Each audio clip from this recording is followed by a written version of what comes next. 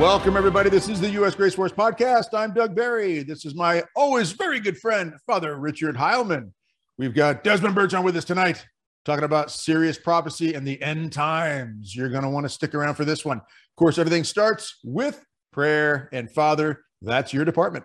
All right. In the name of the Father, the Son, and the Holy Spirit, amen. Amen. Saint Michael the Archangel, defend us in battle.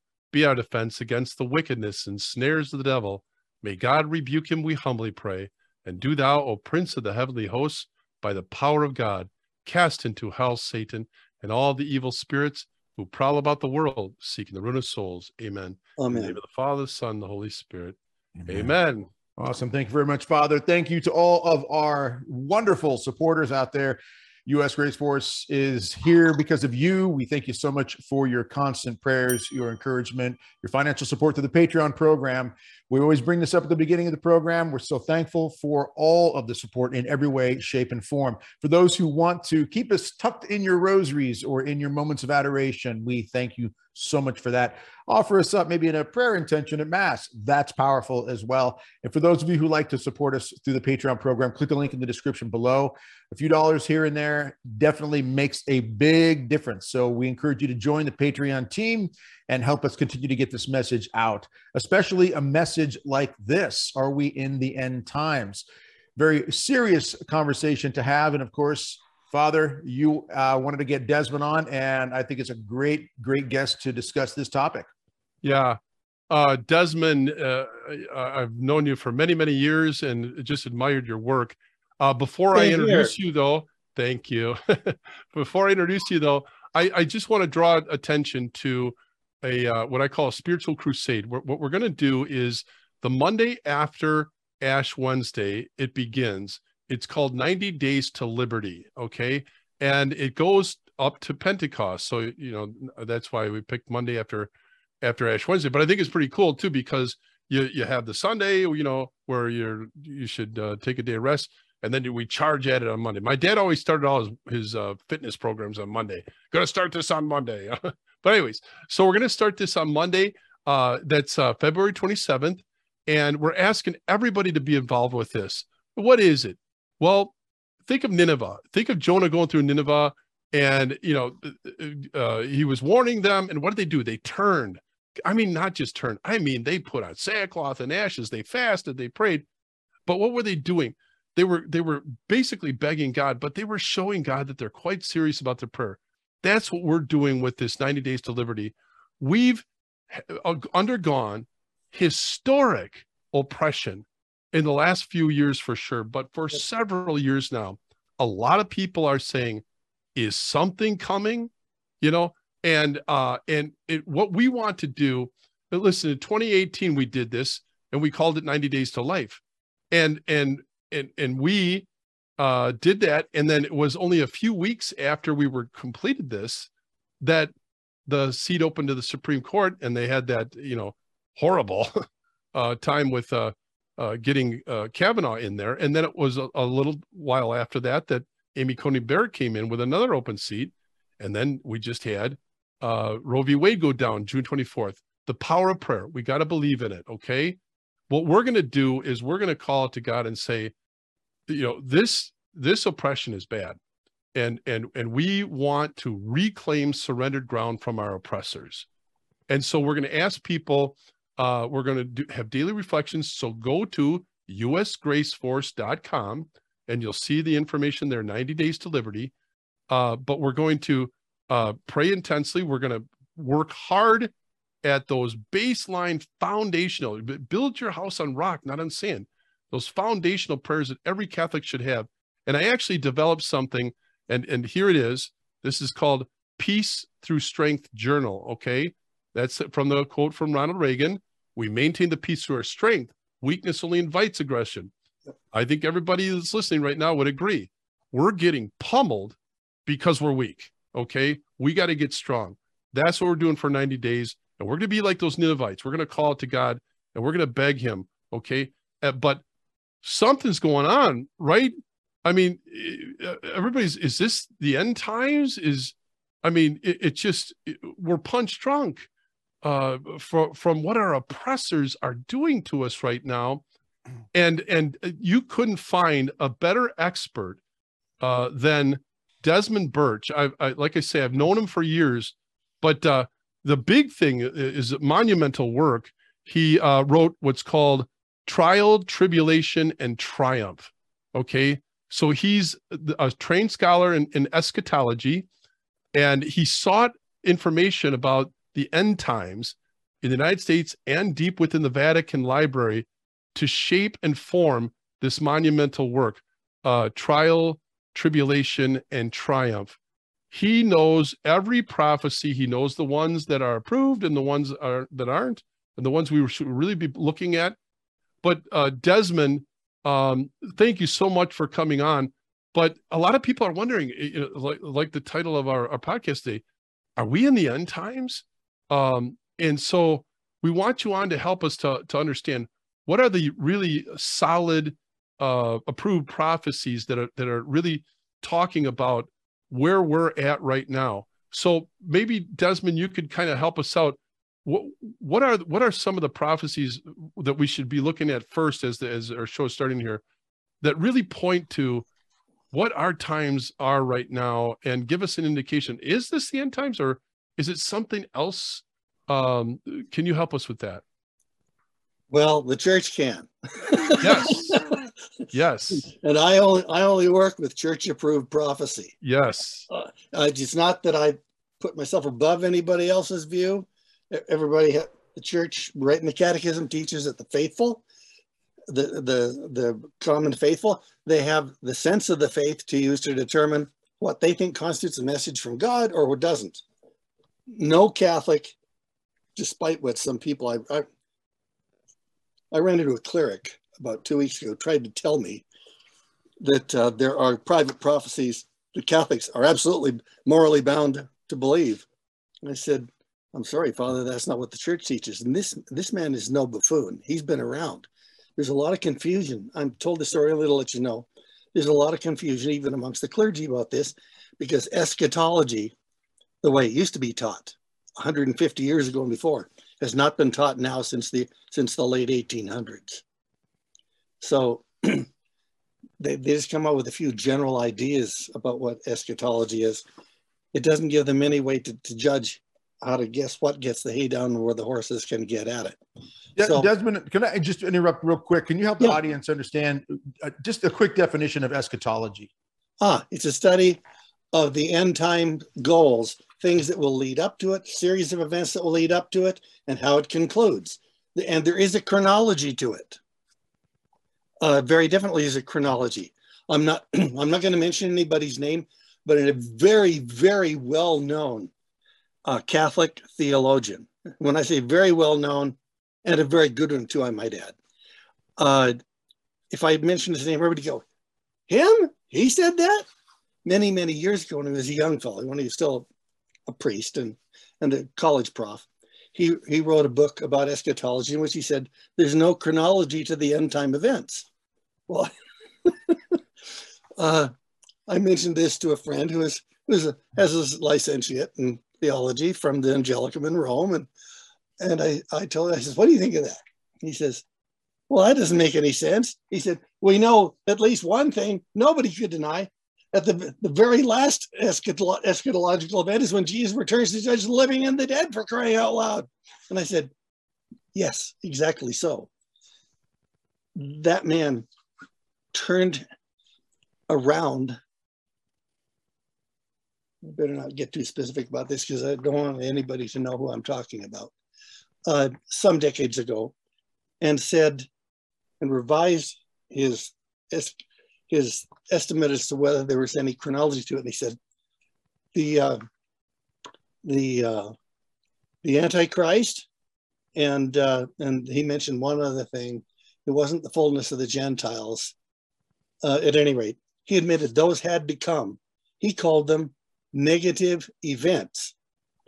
Well, trial, tribulation, and triumph, I'd called them negative signs about 15 years before that, earlier than that. Where are we right now? Let's start out with me just showing you this.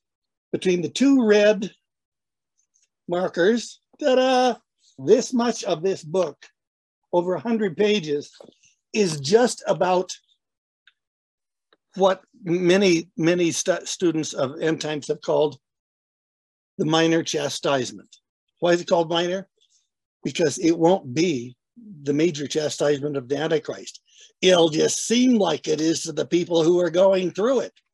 Now, do you people know any people out there right now with the developments in the last 2-3 years? Have you not met anybody who thought, hey, this got to be it? The Antichrist has got to be coming because look what's happening.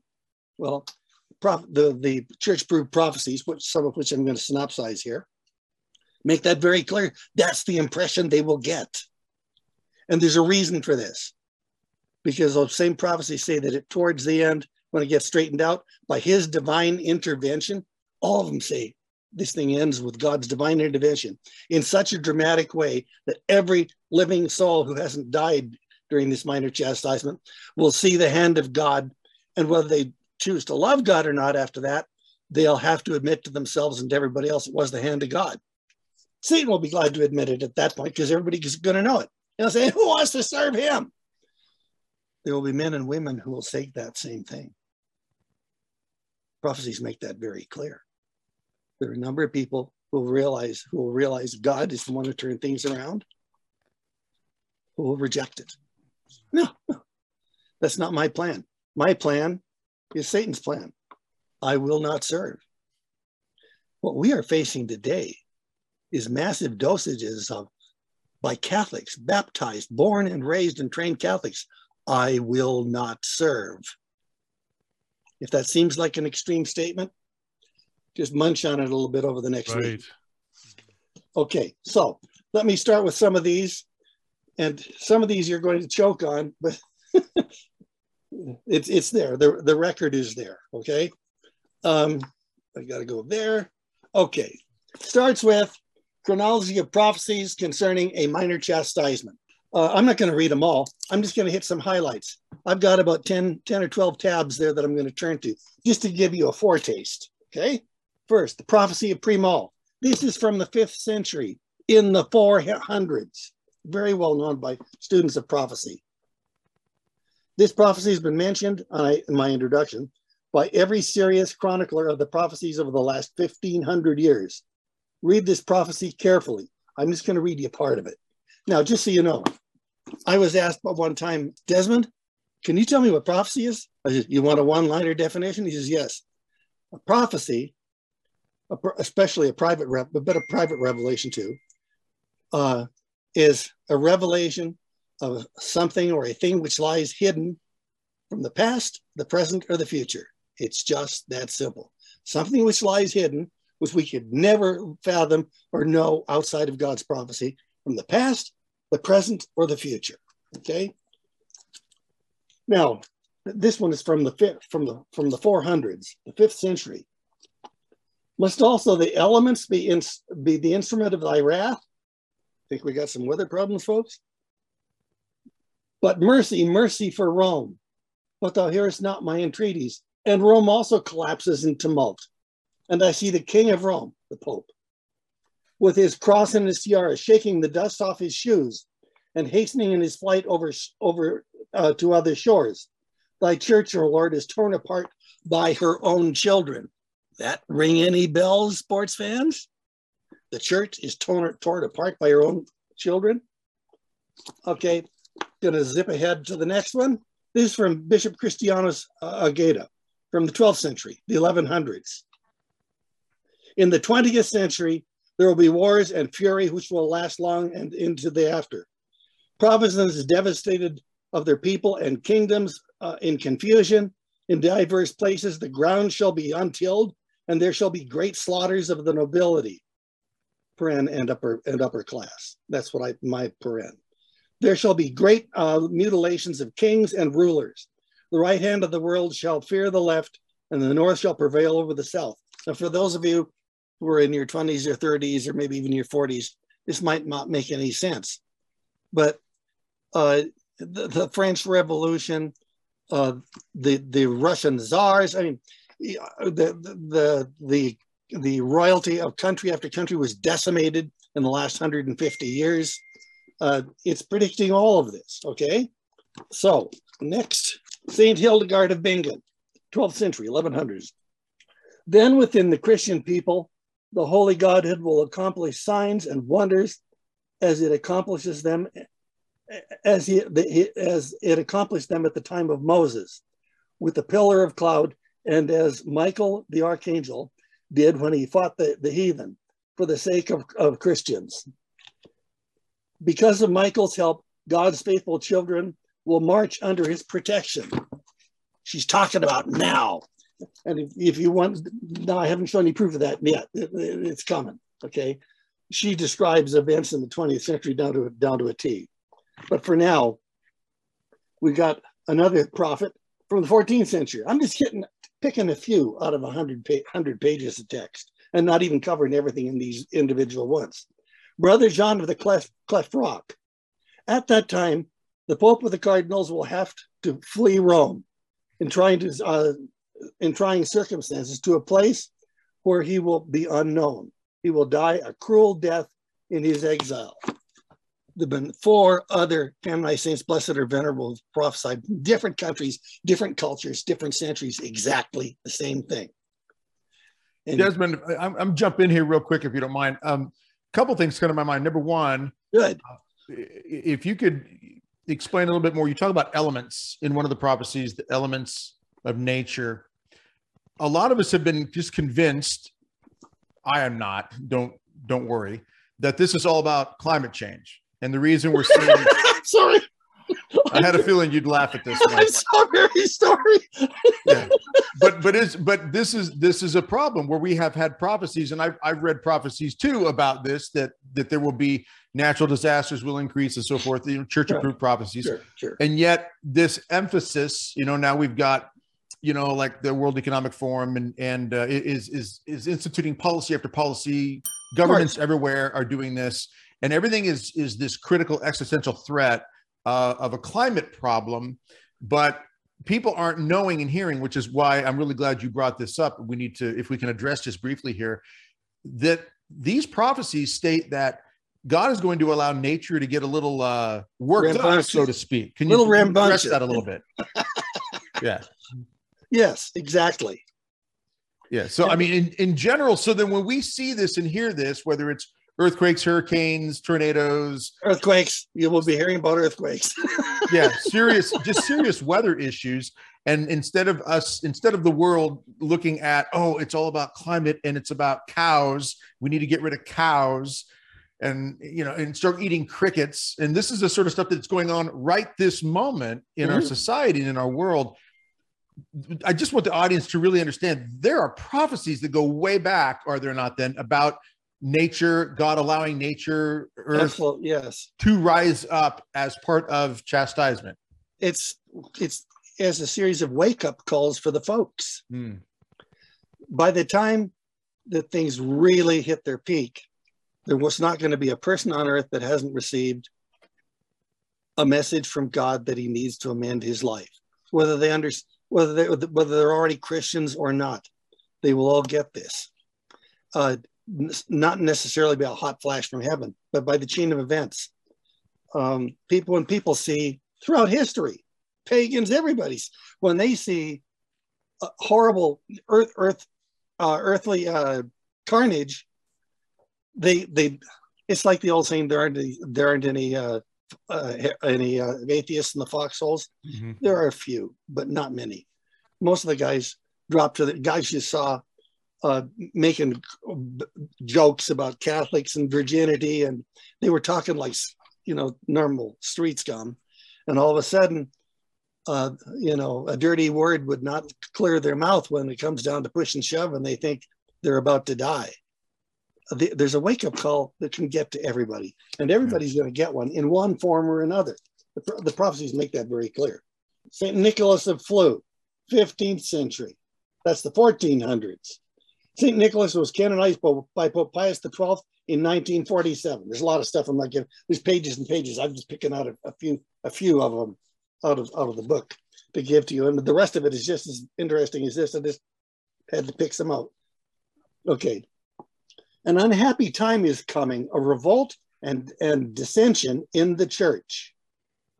And by the time they mentioned the time as being a series of events that will lead up to it. And we've been through those events already, as you'll see in the book. Oh, my children, do not let yourselves be led astray by innovations. Rally and hold fast. Stay on the same road, the same footpaths as your pious fathers trod. Preserve and maintain what they have taught you. Okay, then I'm going down to this is the next one. Can I interrupt in that one? Absolutely. That's not an interruption. Yeah, well, I was just going to say, I mean, we just had the reports that the FBI is after radical traditional Catholics. And there just seems to be an attempt inside and outside the church to marginalize anybody that actually believes all of what the church teaches, you know, and they're called radical. They're extremists. If you believe all of what the church teaches, to me, that seems like part of what we're going through right now. And again, it gets back to that idea of, you know, this oppression, this tyranny that's going on right now, that, you know, those that are truly devout, you know, that go, sir, yes, sir, to God, you know, or I fear the Lord. I'm afraid of ever offending you. You're amazing. I love you. Yes. Those are the ones that are getting punished right now, getting abused. Could I add one other element to inside and outside the church? And again, it points to this kind of new day that we're in, where instead of this kind of sense of family and you know, let's build up the body of Christ and let's do everything that God wants us to do. No, that's offensive to people if we actually do everything that God wants us to do. I mean, to me, and the listeners can you know, what I think they're thinking the same thing. Yes, is that so. What happened all of a sudden, and it just seems in the last few years that all of a sudden it's become taboo to follow the will of God, to follow completely. Could I add something to that, Father? Yeah. There's one other major group that is taking virtually the same kind of heat as we are, but they're not getting quite as much publicity. Can anybody tell me who it is? Orthodox faithful Jews. Okay. Who live to do their best to live by the Old Testament. You know, the Shiva University in New York, they're trying to shut it down. Why? Because they believe in the 10 Commandments and they preach the 10 Commandments. Right. Our enemies, our common enemies, despise the 10 Commandments. Right. They've tried to drive them out of all the state capitals, right? In the United States. Right. They've attacked the 10 Commandments because why? Because they constituted, as St. Augustine points out, the moral root, not the fullness of, but the root of the moral law is found in the 10 Commandments, okay? Right. The way to live those commandments is found in the Eucharist, confession, the sacraments, and prayer to God, etc. But even Jesus ramped up the game. Our bishop actually put it this way. It's a difference between minimalism and maximalism. You know, when the gospel this weekend was, Jesus said, you have heard it said, you shall not kill. But I say, don't even be angry with your brother. Well, right. in today's modern parlance, that you'd be called an extremist, a fanatical for going to that maximalism level right now. And, it just seems that what we've passed through, or what we're passing through, is a time of conditioning us to be lukewarm. And of course, I think of Revelations 3:16, I think it is. Oh, how I wish you were hot or cold, but because you're lukewarm, I vomit you out of my mouth. Yep. And why the lukewarm? Why not the cold? I mean, they're the ones that are, you know, just shut off God. Well, at least they got a chance for having a conversion. They care. Lukewarm, though, they care about something. They're conditioned themselves and everyone else to go at it in you know, a mediocrity, a minimalism, and Satan loves that. Go ahead and profess that you're a devout Catholic, but advocate for the killing of children. And I'm not going to name names right now, but anybody can put any name they want to that. But you see what I'm saying? And that's being trumpeted right now. And prophecy speaks to that, doesn't it? Yes, it does. Yeah. Yes, it does. Amen to everything you said. It's called, what is it called? It's called the chilling effect. Yes. You punish some so that everyone else gets the message. Oh, I better not be that extremist devout Catholic, right? And when I was a little boy, we called them scaredy cats. Yeah. It's food. It's red meat for the scaredy cats. Yeah. Or as the old saying goes, which young kids today have never heard, cowardly custard can't cut the mustard. I mean, that goes back to the 1940s when I was a boy. And then a coward was prayed for and pitied. He wasn't the norm. Okay, here we go with the next prophecy, which is continuing from St. Nicholas of Flue. I'm going to read this one slowly. The church will be punished because the majority of her members, high and low, will become so perverted. The church will sink deeper and deeper, and she will at last seem to be extinguished, and the succession of Peter and the other apostles to have expired. But after this, she will, by victoriously exalting in the sight of all doubters, she will be victorious. In other words, this is another one of the prophecies that makes it very clear. What we're going through right now is prophesied, and it's not the end. We're going to live through it. But many of us are going to be tempted to think, oh my God, can it really? Maybe these prophecies were wrong. Can you help clarify for us, Desmond? So our title is, Are We in the End Times? Yeah. And we're not, right? We're maybe the end of a period of time. And I think I've heard you say that you think that we're going to get a little bit of a whooping from God and then maybe a period of peace. Can you kind of flush that all out for us? Well, sure. Because we're running out of, I don't know how we're doing on time, so I'm going to have to hurry. We're good. Okay. In the Gospel of John, he explains very clearly, everybody after the passion, death, and resurrection of Jesus Christ is living in the end times. He says it just like that. Boom, boom, boom. Okay. Now, so I distinguish, and most classical eschatologists in the church have distinguished between the end times, which is everything from Jesus in the last 2,000 years plus, to the very end times. The very end times that St. Paul describes so clearly, because people are running around. The second Thessalonians, if I remember correctly, he said, brothers and sisters, do not allow yourselves to be disturbed by claims that I have written or said that the Antichrist is here and upon us. And he goes on and he says, don't you? And the end is upon us. And he says, do you not understand that before that happens, the fullness of the Gentiles has to come, the Antichrist has to come, his chastisement has to come, and then after that comes Christ. Okay, this is not a new problem. They were already living it in the time of Paul. It wasn't, look at Nero. That's what the church non-formal documents say. That people were opining that it was people's belief that Nero had to be the Antichrist. He has got to be the one. Look what he's doing. What he's doing is horrible. He was murdering Christians by the tens of thousands in the Colosseum and in the Circus Maximus. Let's go to the next one. Here's Father Balthazar Moss, the 17th century, 1600s. The fifth period of the church is one of affliction, desolation, humiliation, and poverty for the church. And he's named the other groups and said when they began, when they ended. Jesus Christ will purify his people through cruel wars, famines, plague, epidemics, and other horrible calamities. He will also afflict and weaken the Latin church, which really means, I translate it as him saying, he will allow the Latin church to be burdened with many heresies. It is a period of defections, calamities, and extermination. Now, he's approved by the church. Desmond, I'm sorry, let me jump in real quick here on this. No sweat. What you're pointing out here is you've got about 100 pages in this book that are pointing out all these prophecies that date many, many, many years ago that all lead up to basically telling us that we are being prepared for some sort of chastisement. Exactly. Okay. And you're saying that a lot of these they've been hit, they're on the mark, they've already happened, they're happening right now?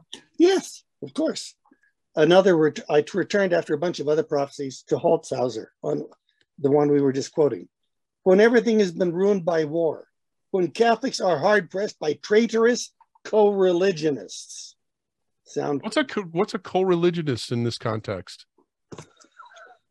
When Catholics are persecuted by faithless Catholics. Yeah, because I to me that, well, maybe it's not. I've been calling this oppression as a counter religion. Right. And I call it a pagan woke religion. Right. And by woke, it just means you'll become gods from Genesis, and you'll know good and evil. And in other words, you're superior to God. You think you know better than God. They do that too. Yeah, and that to me seems like a co-religion. Sounds like counter-religion. No. Is that co means equal to, the same as. Okay. Traitorous co-religionists and heretics. Then the hand of Almighty God will work a marvelous change, something seemingly impossible according to human reason. There are a whole raft of prophecies that say this.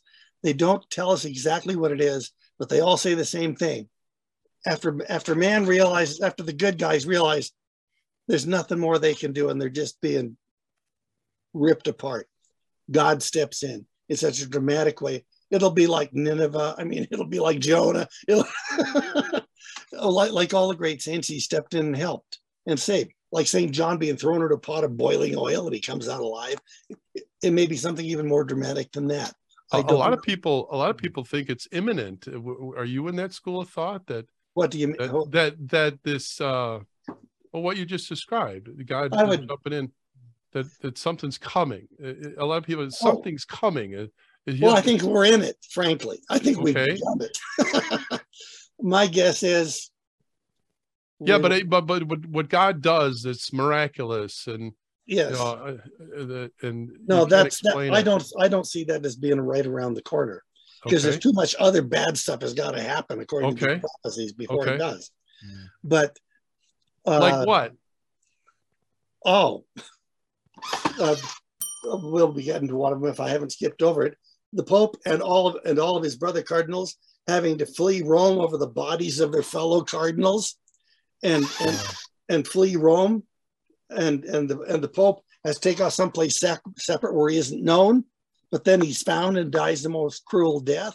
I mean, the Battle of Westphalia, which that would take 20 minutes to explain. The Battle of Westphalia is going to, I might as well say it. There's a lot of people might get upset with it, but when a Russian army invades Western Europe, they're going to get their hinds kicked in the province of Germany called Westphalia. Alternately called the Birch Tree Country. It's birch tree forests and all throughout there and rolling hills. I could go on for an hour with the things that haven't happened yet that have to happen according to the prophecies. But what you're talking about when you say things that have to happen, you're talking about catastrophic things, wars and yeah, okay. One of the things we're told to watch for in one of the prophecies, which I didn't mark up, I should have probably, says when it really is going to come unglued is when France and Italy go into civil war at almost the same time. And they say, once that happens, it's Katie bar the door. That's time to batten down. And that didn't happen in World War II. No. Okay. No. France, there was no civil war in France. Well, yeah, I mean, there was war against each other, though, during that time. Well, if you're talking about Pétain and the Vichy forces in the south, yeah, they were against each other politically, but there was no war between them. The Germans didn't allow that. They couldn't allow things to fall apart that fast because they needed what France could produce for them to prosecute the war. Okay. Germany did not have the resources to mount an army or Air Force or Navy that could compete by themselves with everybody in all the allies. Especially once the US came into the war, that was impossible. They had to have all those other countries and the natural resources and factories that came with it. Desmond, before we started recording, you had said to us that historically a lot of these prophecies were conditional, that there were things that certain conditions had to be met.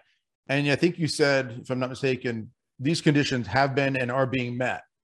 Yes. Can you break that down again for us a little bit? Well, we did. We just, if I had told anybody when I was at a Catholic university as a philosophy major and theology minor in the early 60s, if I'd told anybody that within my lifetime there would be, as Akita prophesied and others, and many other saints have done it, it would be cardinal against cardinal, bishop against bishop. Anybody who doesn't understand that's what's going on right now either has got their fingers stuffed in their ears and their eyes closed, or they just don't want to hear it, because it's everywhere. It's everywhere. And it's not just here. It's in Germany. It's in Belgium. It's in the Netherlands. It's in France. It's cardinal against cardinal, bishop against bishop. It has been now for about 10 years. Do you think that the cardinal, bishop issue is worse now than it has been in the past, the history of the church? Oh yeah. Because I know some people make the argument, well, we've always had this, and I know there's always been this disagreement, debate and so forth, but this does seem unprecedented in some ways. Would you agree, or am I off on that? It's terribly different. They're arguing about basics of the faith. Is abortion absolutely intrinsically evil? Yes, the church has always taught that. Always. Okay. Is prostitution always intrinsically evil? Yes, absolutely. Is purposely taxing people who work for a living to give it to people who don't work or won't work, as St. Paul says? It's not don't, it's won't. If they won't work, is that intrinsically evil? Yes, St. Paul says so. He who will not work, also shall he not eat. Is that what's going on in the social welfare programs in the Western world, in Europe, or in the United States, or in South? No. All you got to do is declare that these days that you're poor. But I think your point is important for the audience to remember, because I've heard these discussions, these arguments that, oh no, we've always had this, this has always gone on. But the issues and the topics that you're talking about, what the German bishops have decided to do when it comes to, so-called homosexual marriage and so forth. I mean, going off on their own, rogue direction. All these types of things seem to be really elevating the fact that, we've got a priest who's traveling around the United States promoting that, while other priests, good priests, have been canceled. And the bishops are either quiet or complicit on some of this sort of thing. The issues do seem to be a little more intense with regards to the disagreement and opposition. Well, let's get to the worst one. The worst one. The battle that took place in the United States over whether politicians or great public figures who were formally promoting abortion or euthanasia, any of the anti-life issues, would not be allowed to be served communion. Okay. That's never been a battle issue in the United States before. And what could be more central to the Catholic faith than the Eucharist? There is nothing more central to our religion, to our faith, than Eucharist, receiving the body and blood of Christ. Yet, and it's not new, I've seen polls say, it's terrible. There's 70% of the Americans Catholics who don't believe in the real presence. You can read that exact number in TTT, which came out in 1996. The figure was 70% even then. I'm lucky, and I'm so lucky I'm in the diocese I'm in, the Diocese of Denver. We got when Bishop, should be a cardinal someday, Cordileone, Archbishop Cordileone of San Francisco, came out and backed this issue to pass around the petition for all bishops to sign. Okay. Who was the first one to back him publicly? My business, Aquila. We arguably have the youngest priesthood of any diocese in the United States, hands down. The reason is because we've got a bishop who hangs in there with the divinity of Jesus Christ and honoring his body and blood, and a seminary that teaches them that it is, in fact, literally the body and blood, soul, and divinity of Jesus Christ. And you must treat it with extreme reverence when you are saying Mass. The people who see their priest bowing and adoring the Eucharist they come to believe what they see in him. Mm. If they don't see it. Yeah, I truly believe that. You help people to enter the divine life. Mm-hmm. Desmond, I was thinking about how we are in a time where you mentioned the young priests, and they're the hope of the future. Yes. Yet there's articles that from the radical secularists that take great offense at that, and they're the problem, and they're the dangerous again. They feel threatened by them. right. And I know it just, again, it gets back to a lot of people are just seeing the rise of not just the establishment, the elitists, whatever you want to call them, but the arrogance and, you know, they're just right in your face. I know one of the things just popped in my head was the whole idea about using military language. Okay. Of course, I have the combat rosary in that, but I mean, come on, read all St. Paul's epistles. I mean, soldiers of Christ. Yeah. Read all the writings of so many of our popes, Padre Pio. I mean, you could go on and on and on. We're in a battle. And yet we're being conditioned or trained or indoctrinated into believing that, no, that's dangerous. It's extreme. You know, and it goes to Saul Alinsky's rules for radical. I think it's the 12th rule is pick the target, freeze it, and marginalize it. Right. And they're doing that like they've never done it before. Yes, I mean, all this again has got a lot of people saying, you know, are we going to hit some kind of chastisement or something? Yes. It just seems like it's like the volcano is rumbling, you know, ready to explode. Do the prophecies speak to that? Not directly. Desmond? Not directly. Not okay. Indirectly, but not directly. Yeah.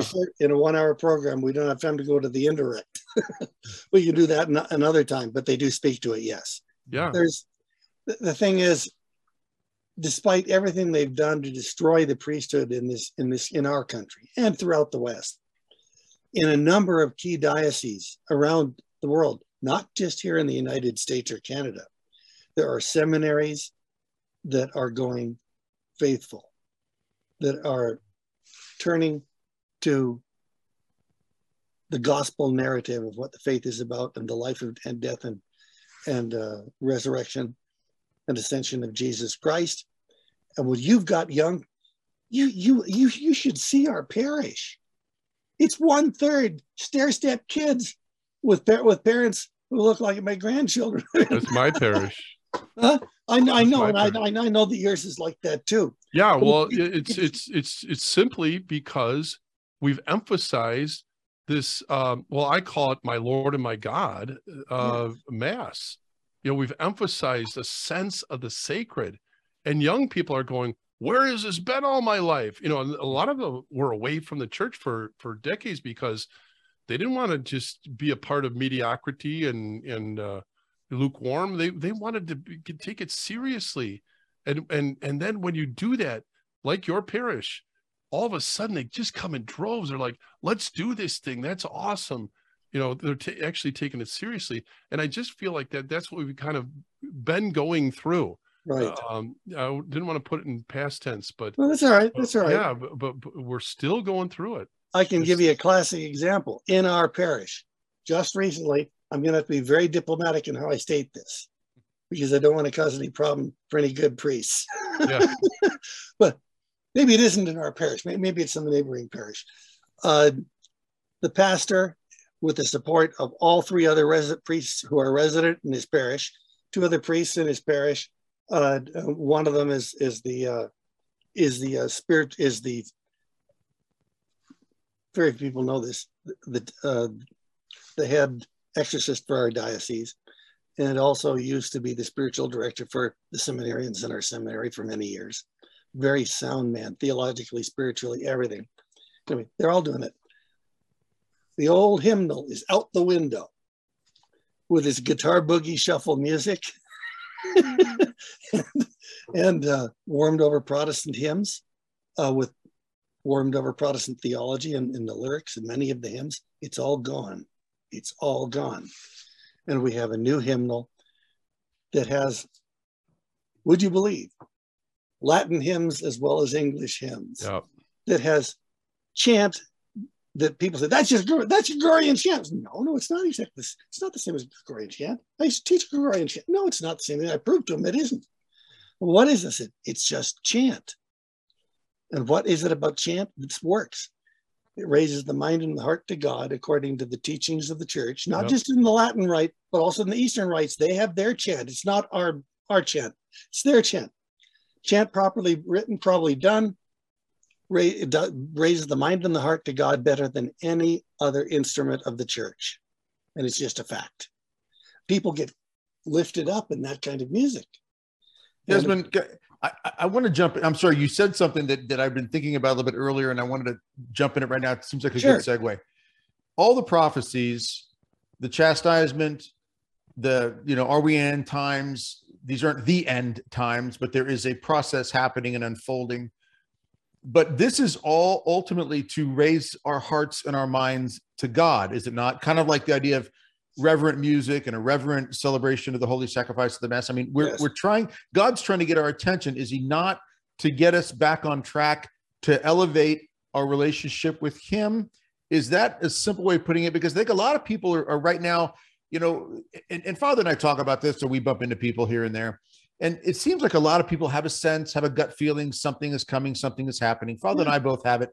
There are people seeing the miracle of the sun. There all kinds of amazing things are happening for people.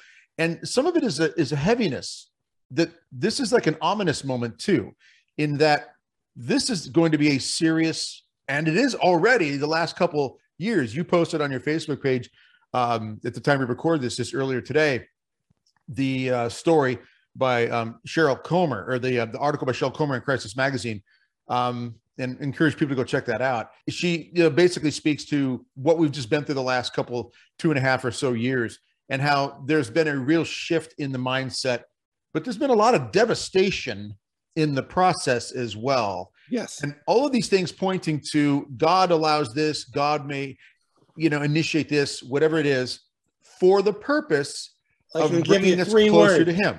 You're wondering what encapsulates this. Exactly. Can you speak to that a little bit? Yeah. It's a time of both suffering and grace. It's a wake-up call. Suffering gets people's attention. It's a wake-up call. It opens them up to look for new answers, solutions, that no, things aren't going to go on just the way they've been. This world is changing so radically, I don't even recognize it. It is not just guys my age who say that. My kids who are in their 30s and 40s, we had 6 of them, they all say it. We can't believe the way things are shaking now. 2 of those kids, unfortunately, think this is great. But 4 out of the 6, and so we've just turned them over to her. It used to be 3 that thought it was great. Now it's just 2. But I think on that point, you just said something that I think a lot of parents out there, I know Father hears this from families, I hear it from families and traveling and speaking, is there are a lot of people out there that are so concerned about their kids, so concerned about the direction so many have gone. But as the times continue to unfold, there is a grace with this suffering that God is offering. Is that not correct? That will bring about many conversions in these times as things continue to ramp up and become more intense. Is that accurate? Yes, I can recommend this to them. The pain and suffering that a parent goes through when their kid is living outside the faith. Yeah. Like I put my mother and father through for 14 years. I told father that story earlier today. There's no point repeating it here. But something happened to me, and it wasn't any sexual assault thing. It was a very, very bad experience in the confessional. And that would be an understatement. I was 14 years old when I came back to the practice of my faith, even though I believed all that time. Was 14 years later when I was going on 28 years old, the day before I was to marry inside the Catholic Church, my wife, who was a convert. And I'm sitting there. Well, I think this story is worth telling. God always. My mother had been praying. She'd been wearing out her prayer bones on her knees for me for years. Okay. And so had my father. At any rate, on the morning before I was to get married, my best man, Roy Angevine, he's deceased now, was trying to get a hold of me, and I didn't answer the phone and anything like that because I was facing the dilemma of, if I can't get married like this, I'll damn our marriage. Theologically, you could argue that's not necessarily 100%, but that's the thoughts that were going through my head. Mm-hmm. I'll betray my wife. And so instead of dealing with it, I was drinking. He came over to my place at 11 in the morning. He almost forced his way in. He says, I'll take the door down if you don't open it up. He saw I was drinking. He says, what the hell is going on here? I told him the whole story. He got me sobered up, loaded me into his car, and took me to a parish he knew with a really good confessor priest. And I said, what's this? He said, you're going to confession. And I says, well, what if I don't feel like going to confession? He says, well, I can solve that real fast. I'm quite a bit bigger than so, in we go. And he'd tell this priest who he knew well. He'd prepared him, prepped him. What had happened to me? I felt like somebody had lifted 10 tons off my shoulders when I got out of there. Now, I have to say, because I know our audience, and there will be people out there who will say, well, the confession isn't valid if you didn't really want to go, if you went because you were threatened. So even though the pressure was put on you, but you still wanted to go, I assume. Well, once I was in there, yeah, of course I did. Why not take a chance? Maybe this one won't do with the other. So the moral of the story there, Desmond, is all these people that have family members that need to get to confession, you just got to get like a 6'6", 275-pound guy to drag him over to the priest. Either that, yeah, or a 115-pound, 5-foot mother who never stops praying for her. Exactly. There you go. There you exactly. Go. And what Gene and I have learned is, and we didn't figure this out for ourselves. Some other people told us about this. They said the suffering that parents go through who have children outside the church is so excruciating. They said, what you do is, if you want your kid to convert, is you offer that suffering up to our Father in heaven and to his Son and to the Holy Spirit. Yep. And beside that, this one Gene and I thought of on our own, but it was confirmed by others. You consecrate him to Our Lady. You put your kid in her hands. The one that's already come back out of the 3 that were bonkers. Yep. He now has a huge statue of Mary in his house. And nice. His wife has become a Catholic. She was a fun Protestant. Their kids are baptizing in the church, and nice. he's out there evangelizing. Hey, Desmond, that's a great way for us to conclude. Our time is up. Let's conclude on a very hopeful note. Yeah. That prayer is powerful. And that's what we're going to do for these 90 days is we're going to get on our knees and we are going to pray as powerfully as we can. We're going to beg God. We're going to do mortification during that time. Again, it's 90 days to liberty. You can see it at usgraceforce.com. Please, please, please join the tens of thousands that are going to be praying together. And let's ask God, beg God for that miracle. And again, it's not only our outside oppressors, it's all the stuff that we're enslaved to, whether it's sugar or booze or pornography or whatever it is. Been dried out for 43 years. Yeah. So we're going to get free. Okay. We're going to get free from our oppressors, both outside and inside during these 90 days. And please, please, please, everybody join us. So let's close with a prayer. In the name of the Father, the Son, and the Holy Spirit. Amen. Come, Holy Spirit, fill the hearts of your faithful and enkindle in them the fire of your love. And may Almighty God bless you, the Father, the Son, and the Holy Spirit. Amen. Amen. Thank you, Desmond. Good to have you again, brother.